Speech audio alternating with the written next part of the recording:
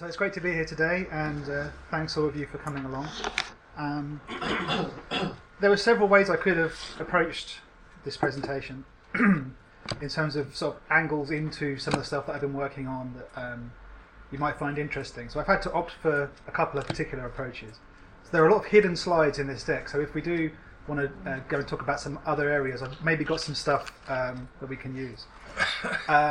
If you want to follow our project, it's OER_hub on Twitter. I'm on Twitter as Philosopher1978. So OER Hub stands for Open Education Research Hub. We're based at the Institute of Educational Technology at the Open University of the UK. Obviously, the Open University has a long history of involvement with open education, widening participation, and open educational resources.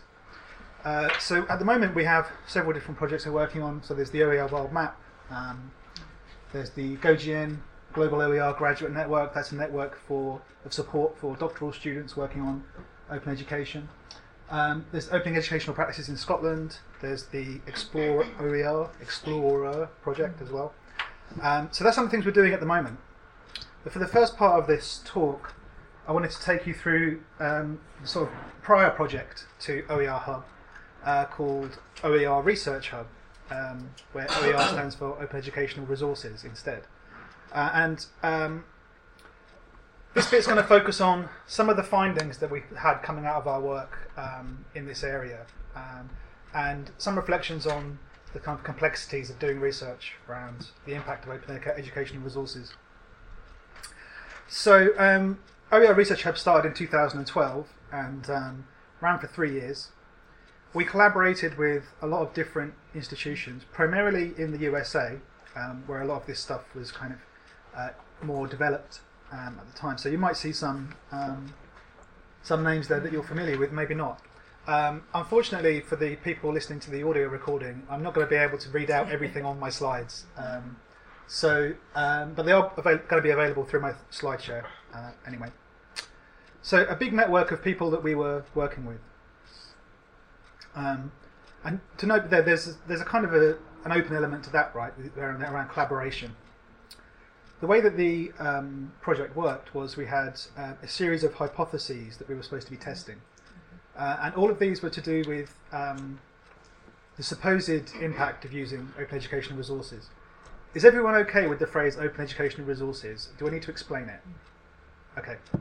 So these hypotheses came from work in the previous project, which was the Open Learning Network project, but also some stuff around collective intelligence as a part of that project, where they'd have sort of focus groups and sessions working with practitioners to try and establish what were the main things that people were concerned about. So you have here things like, when they use OER, do students perform better? Do people use open resources differently because of the license? Does the license matter? Does it widen participation? Does it help people who are at risk of dropping out to continue if they have access to a free textbook, for instance? And so on. So the idea behind that project was to try and come at answers to these and build an evidence base around the global picture for OER impact.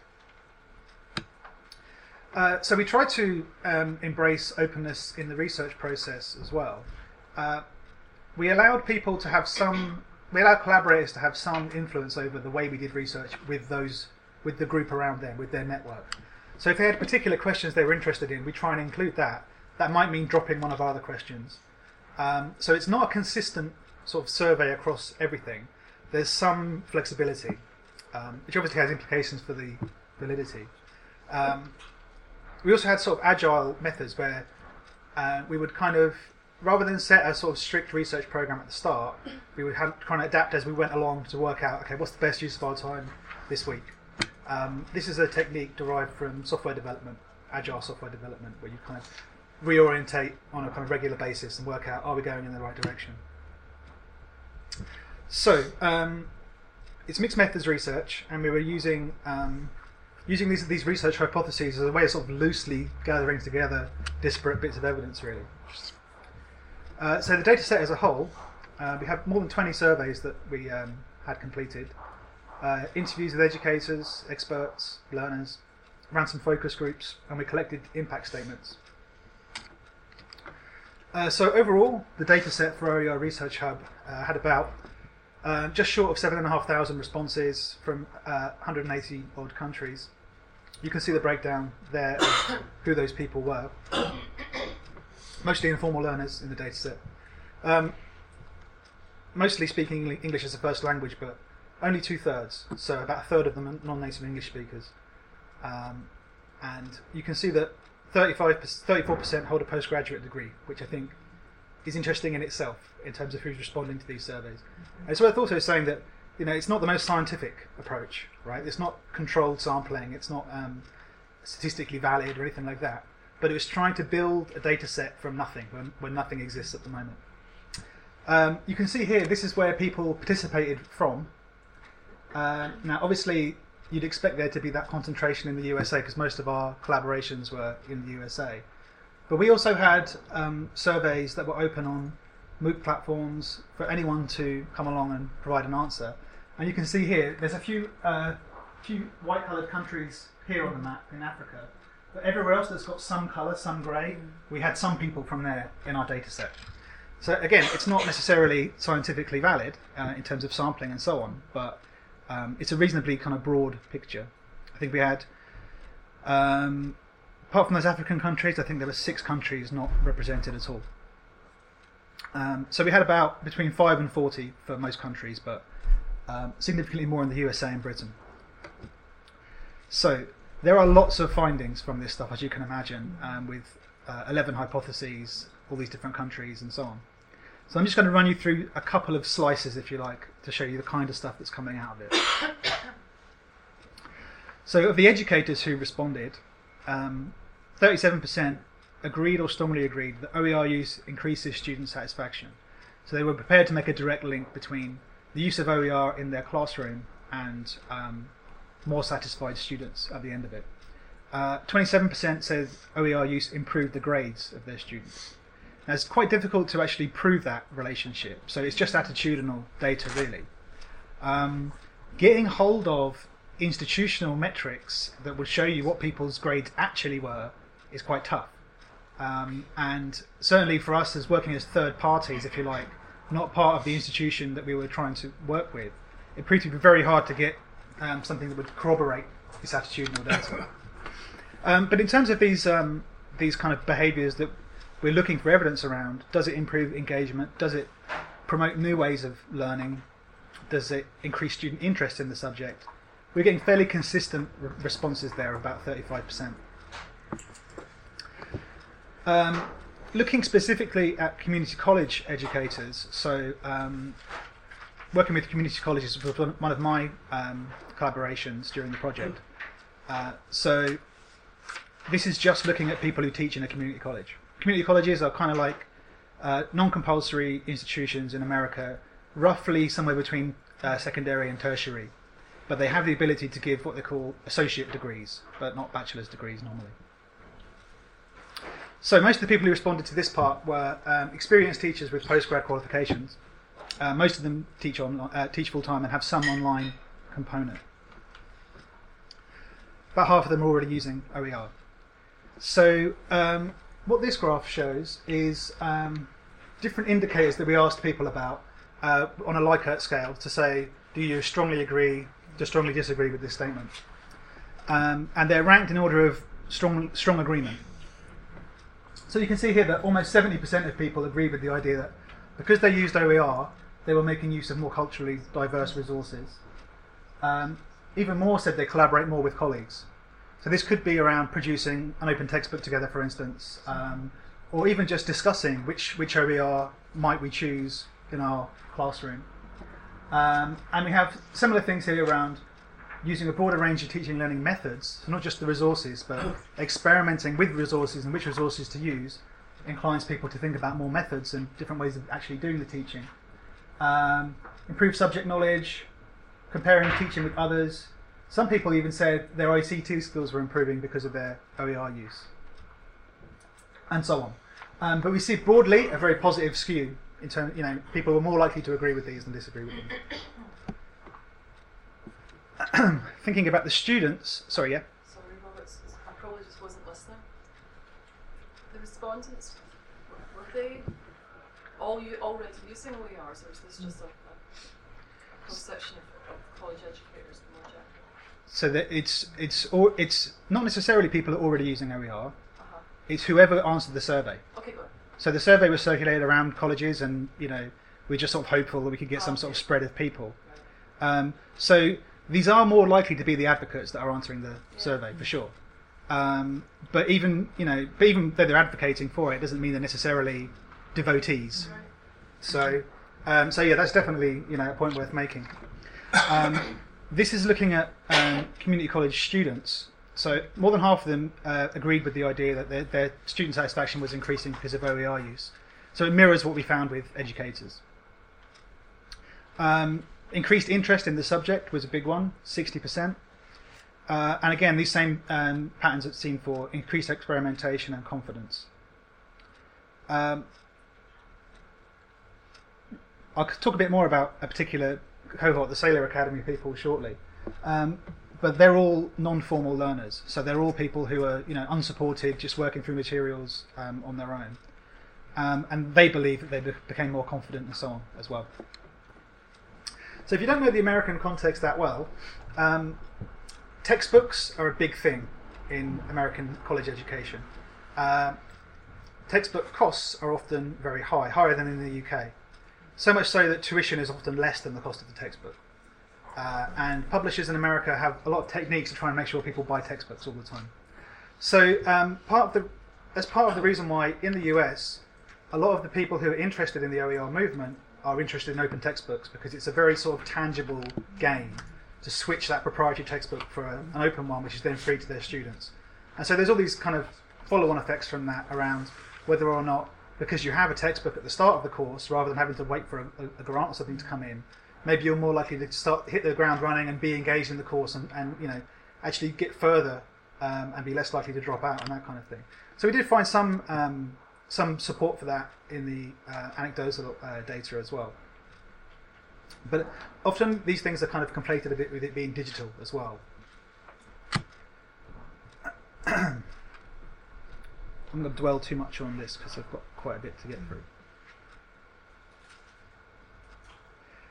Okay, I think we've seen that one. So when we ask people what kind of OER are you consulting or using, the big one that comes out is videos. So videos was by far and away, and this wasn't just in this particular subset, this was across all of our data. Videos and images are the things people look for the most and use the most. And bearing in mind, this is community college educators who are using, who are talking about the value of open textbooks. Only 37% of them said they're using open textbooks, and that's what you kind of expect. The cliche would say that they would be using open textbooks, but and also if you look down to the bottom, some of the stuff around whole courses. If someone's developed a whole course and put it out there for free online, people aren't really using that. Yeah. The videos, are they not lectures? Could be. It's the format, not the content. Just lectures. Oh, okay. So yeah, you could have a video of a lecture, but if you look at this next slide here, you'll see. So this is which repositories people used. This is YouTube. Then TED Talks. So they're the most popular. Well, this is how people are responding when you say, what kind of OER are you using? Now, this is admittedly an American sample, but these specialist UK OER repositories, like Joram and so on, even in the UK sample, people are just like, nope, what's that? Never heard of it. But people know about YouTube, right? And YouTube's full of all kinds of stuff that's actually pretty educational. Yeah.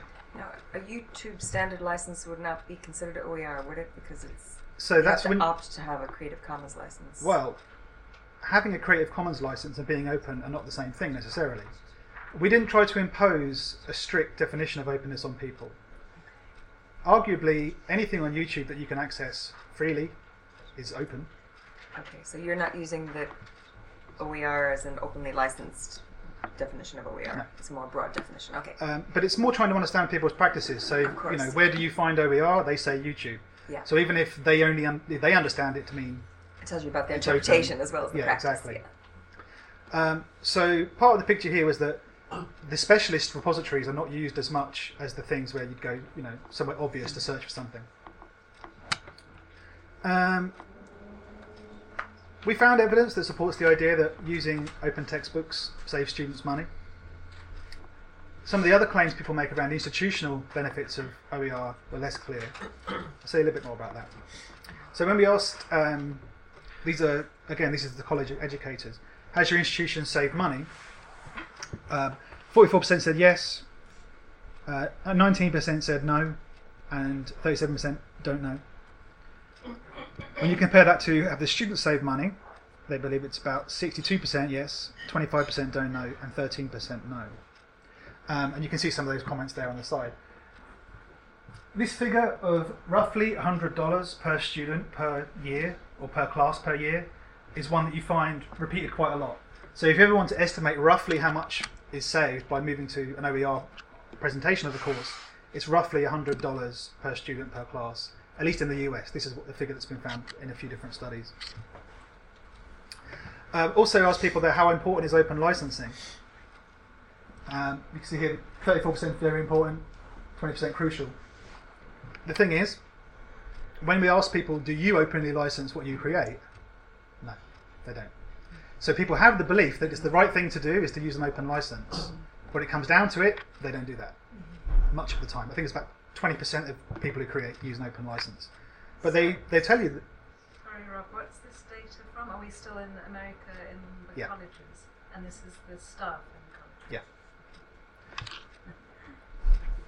So there's a slight discrepancy there between what people said they believed was the right thing to do and what they actually did. So of these community college educators, we had most of them have used some sort of OER. Only a quarter of them create. The pattern of reporting positive effects was quite consistent and seen in the student population as well. One of the kind of interesting effects of all this is the idea of increased reflection on practice. So if someone starts moving to an OER kind of approach, are they thinking a bit more about what they're sharing, how they're sharing it, and so on? Again, this is compared with teaching from a textbook in the States, typically.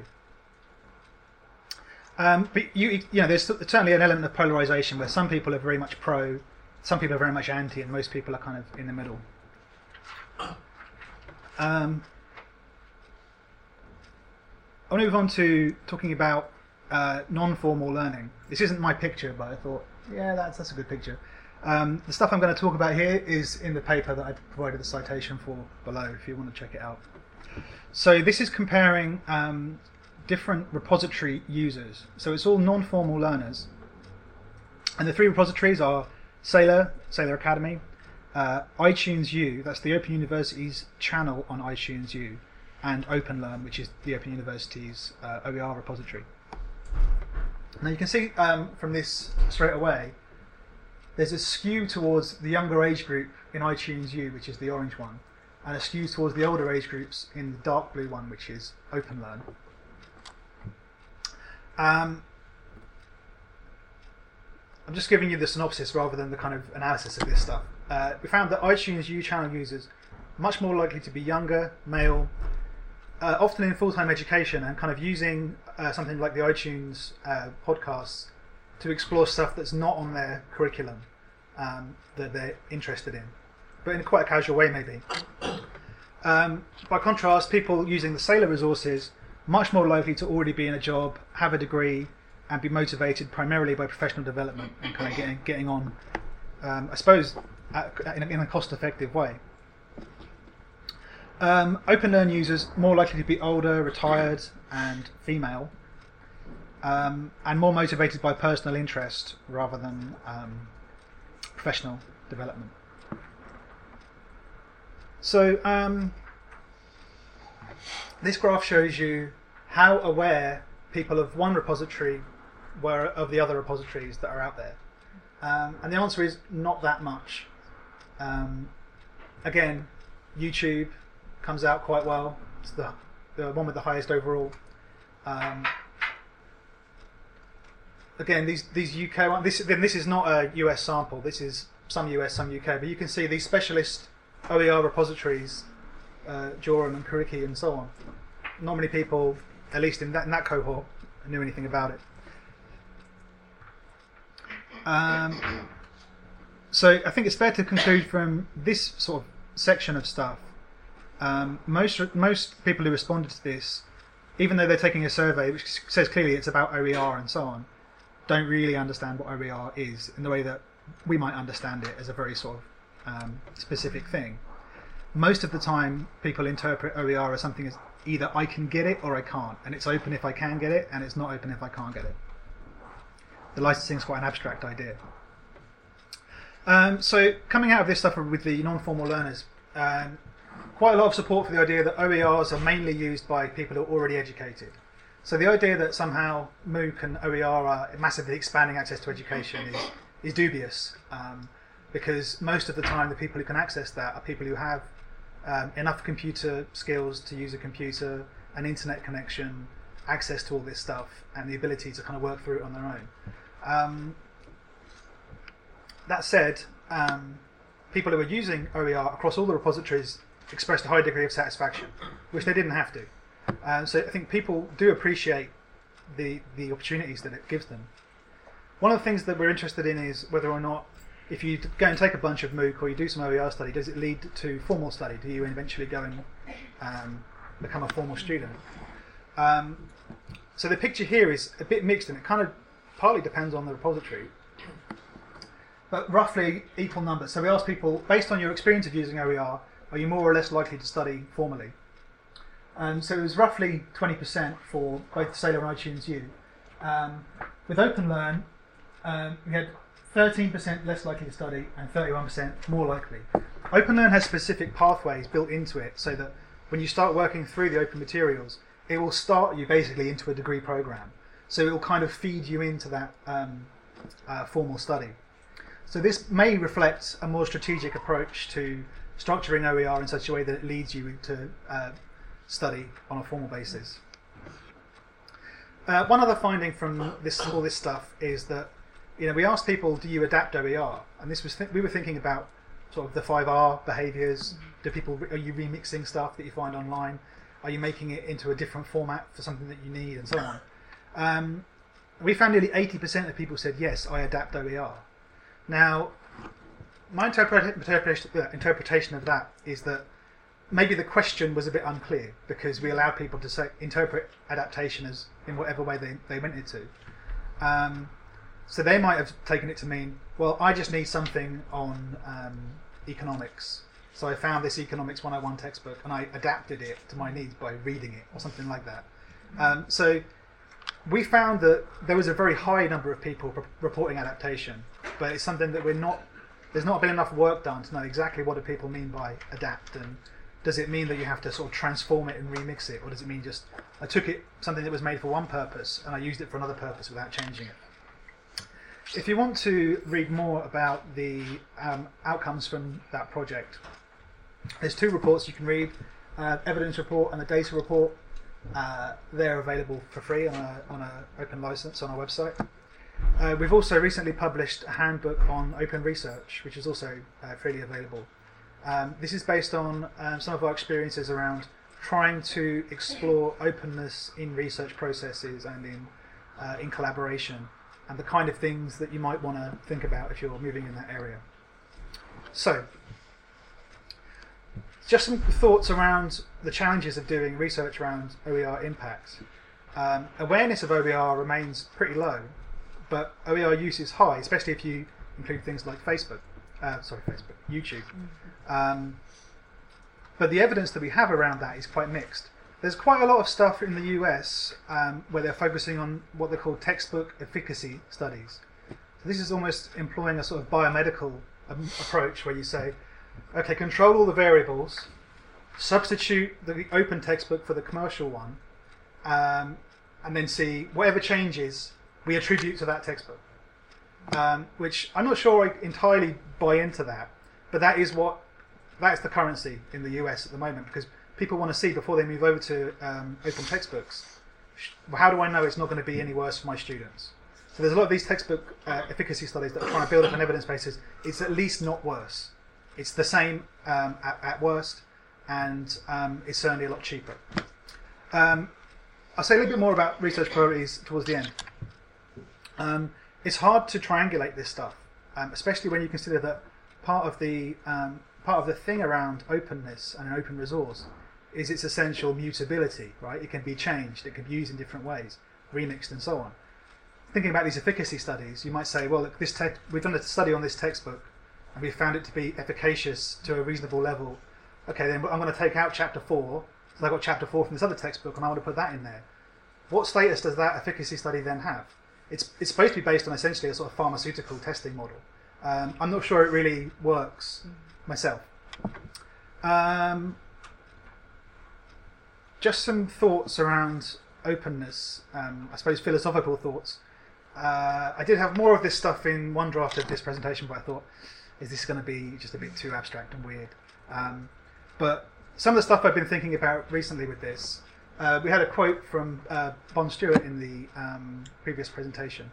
I actually wrote a book chapter on the idea of constellations as a way of understanding openness 2 years ago.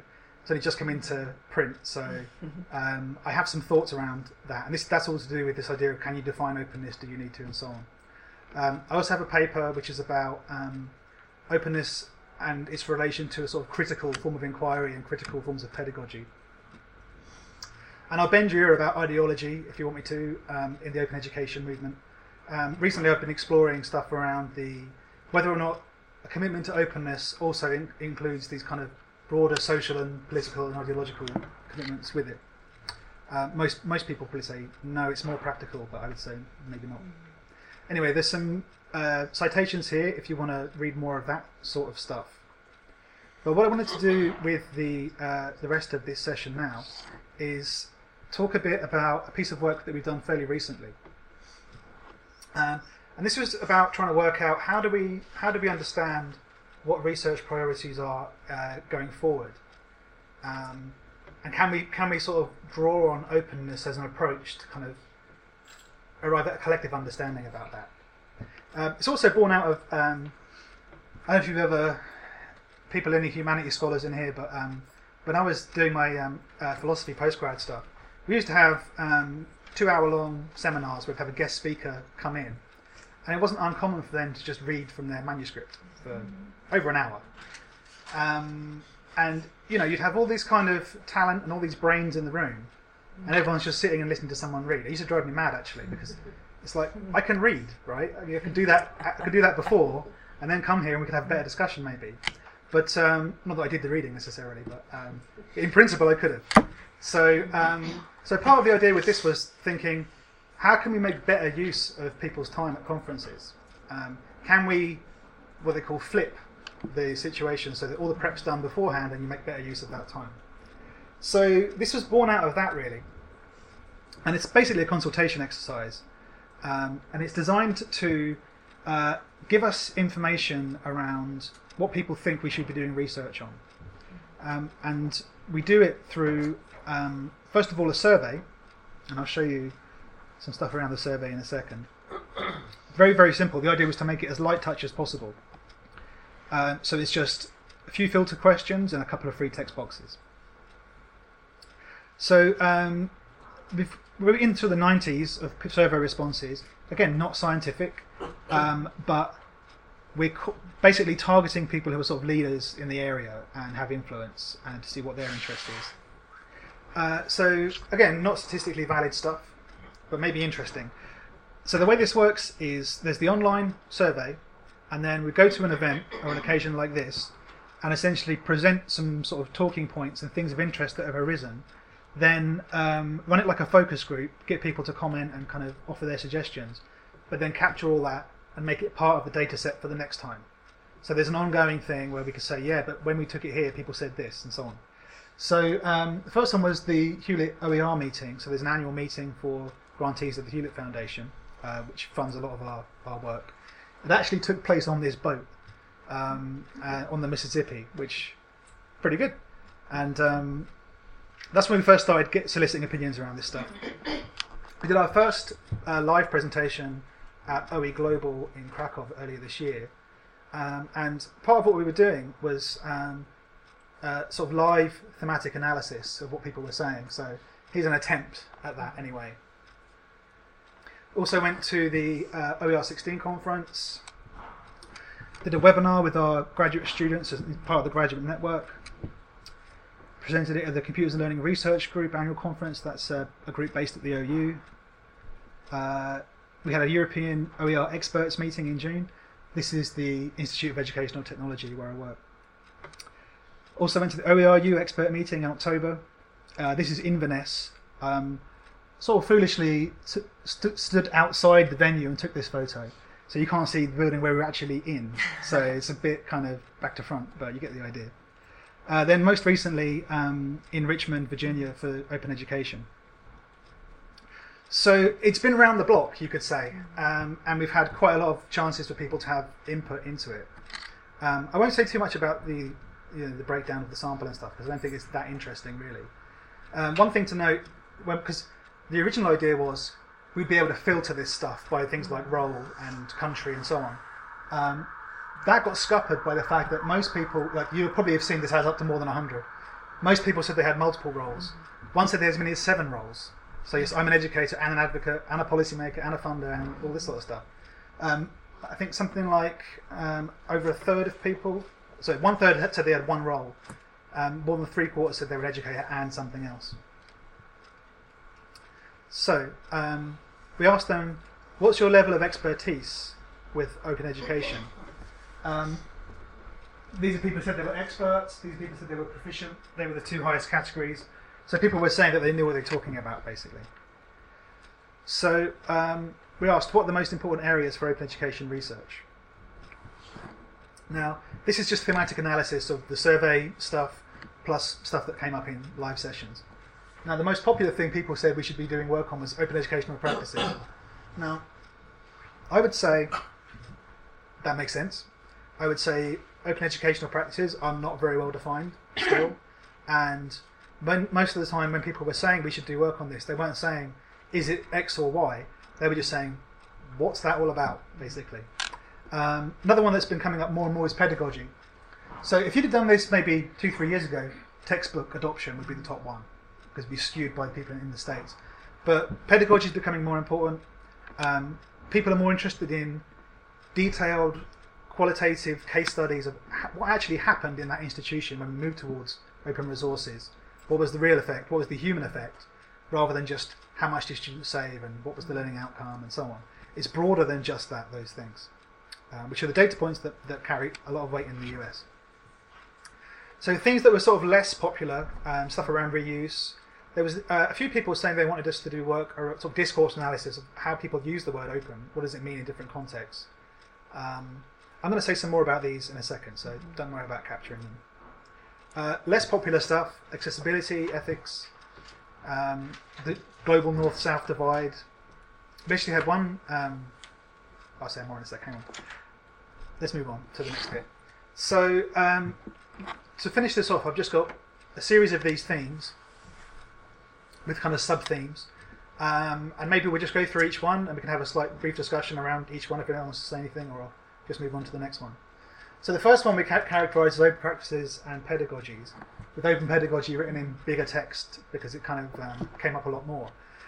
Now, one observation I made earlier this month at the Open Education Conference is that lots of people are talking about open pedagogy, but what they actually mean is an open educational practice, I would say. Yes, I agree. Because pedagogy to me involves something more theoretically robust or developed than just saying, well, you know, in my classroom we used OER, therefore I have an open pedagogy.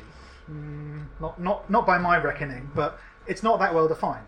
But I think that more substantive idea of an open pedagogy needs to be developed and would be a good thing to develop. Some of the other things that came up here were sort of practical things. How do we get institutional recognition for what we're doing? How do we make connections with other people that are in a similar situation and so on? Any other comments or thoughts on this one? Or shall I move on? I'll move on. Sorry, can I just make one comment, or perhaps it's a question? It seems to be that open pedagogy is the term that most people are using in the US to talk about what we refer to when we talk about OEP on this side of the Atlantic. Is that your experience? Or? I would say so. Very much the same conversations, but then using a different object. Yeah. You know. I think the attention on pedagogy is right, but I don't give someone a free pass just because they're using OER but doing everything else the same. I wouldn't call that an open pedagogy personally. But again, it's up for grabs. Rob, Yeah. so those bullet points, are they things that are constitutive of open pedagogy? So this is just trying to these are clusters really of thematic analysis. So you could have done this a different way. You could have sort of parceled it up differently, but these are just the way we tried to make sense of it, basically. So, if there's an open pedagogy, then isn't there a closed one? And maybe defining that, we might get to what open pedagogy is. Interesting approach. I'm not sure what a closed pedagogy would be, unless you mean just a traditional. Perhaps. I mean, I'm just anyway. Let's keep that one on ice for the time being. I'm just aware of time. That's all.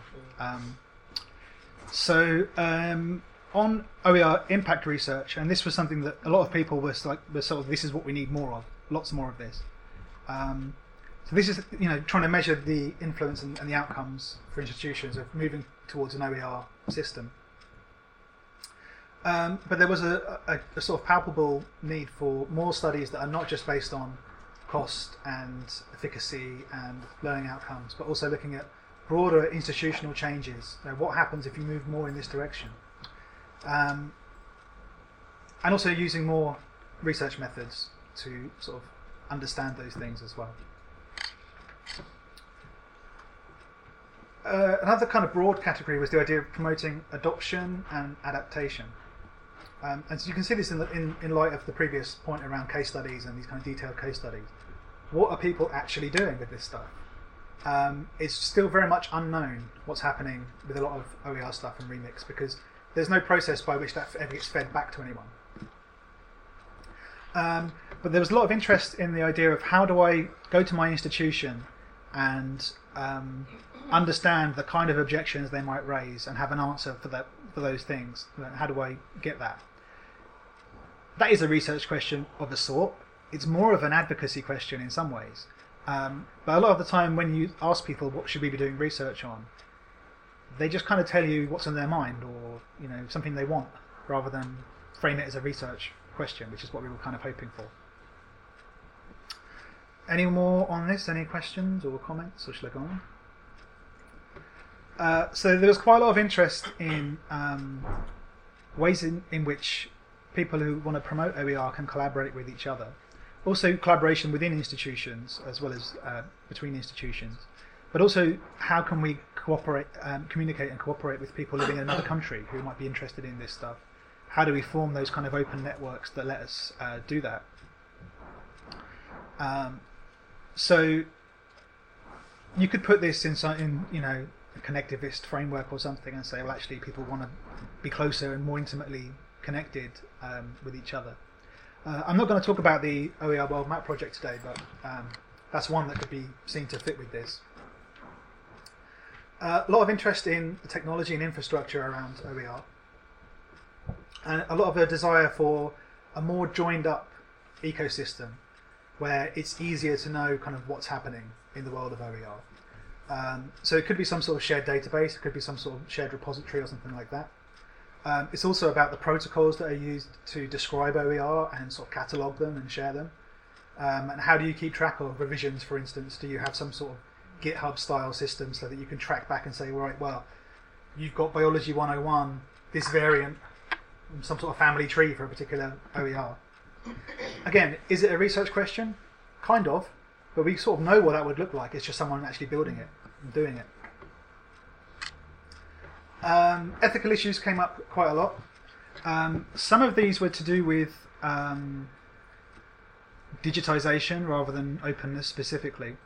And some of the things that we had coming up earlier this morning, worries about privacy, security, trust in a kind of transparent environment. It being sort of unclear who owns student data and how does social networking fit into that? Where's the distinction between public and private? But a lot of this stuff is coming from people who are experts, right? They're experts in OER, and they're not sure about this stuff because it provokes complicated questions, especially at the institutional level. Anyone on that? Nope. Okay. So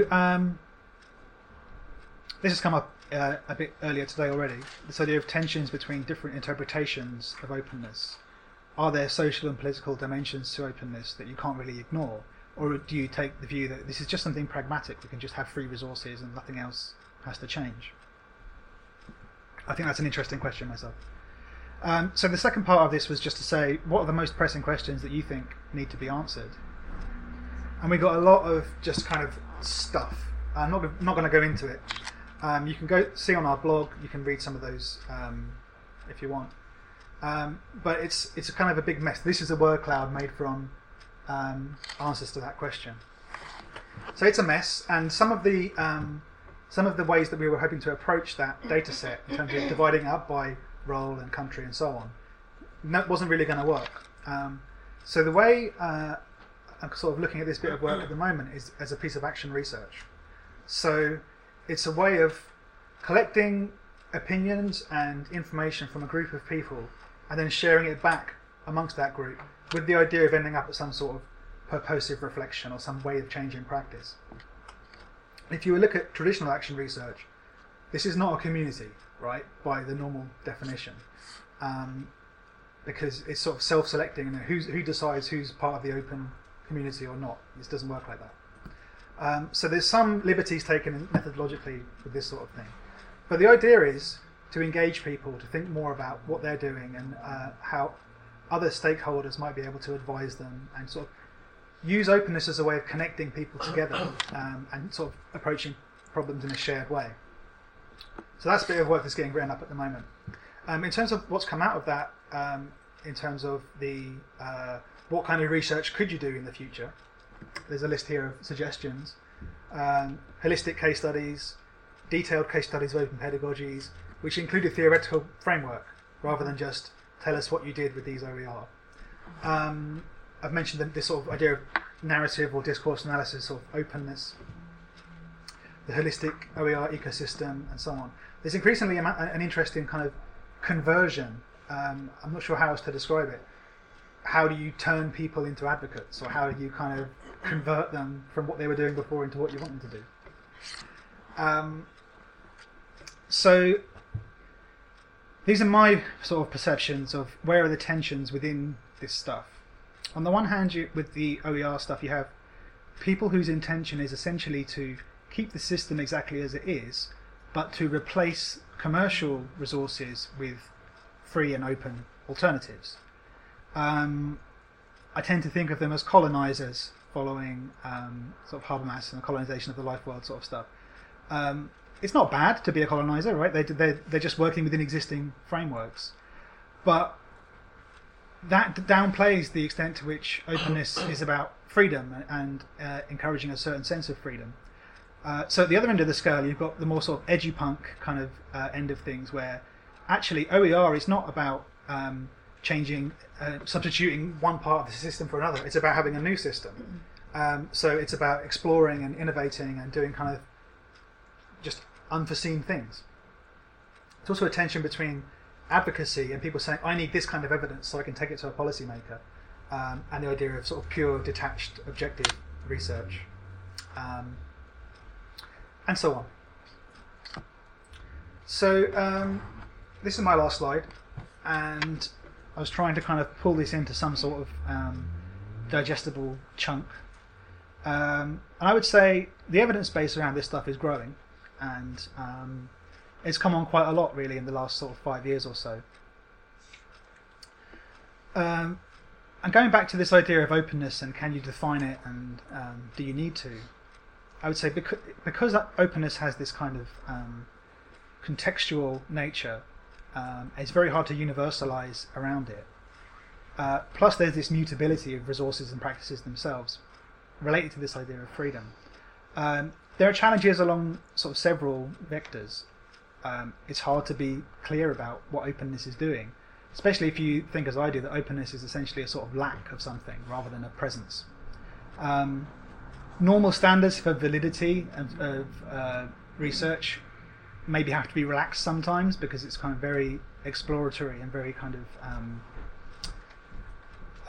sort of primordial almost, this stuff. So I think the thing that I keep coming back to around this stuff is that there's a very sort of intimate connection between the idea of openness as a lack of restriction and the idea of freedom and what freedom kind of entails. And there's different ways that you can package that up. If you use the idea of positive and negative freedom, which comes from Isaiah Berlin, amongst others, then openness as a kind of absence just tells us, well, you're not impeded anymore from doing X, Y, Z.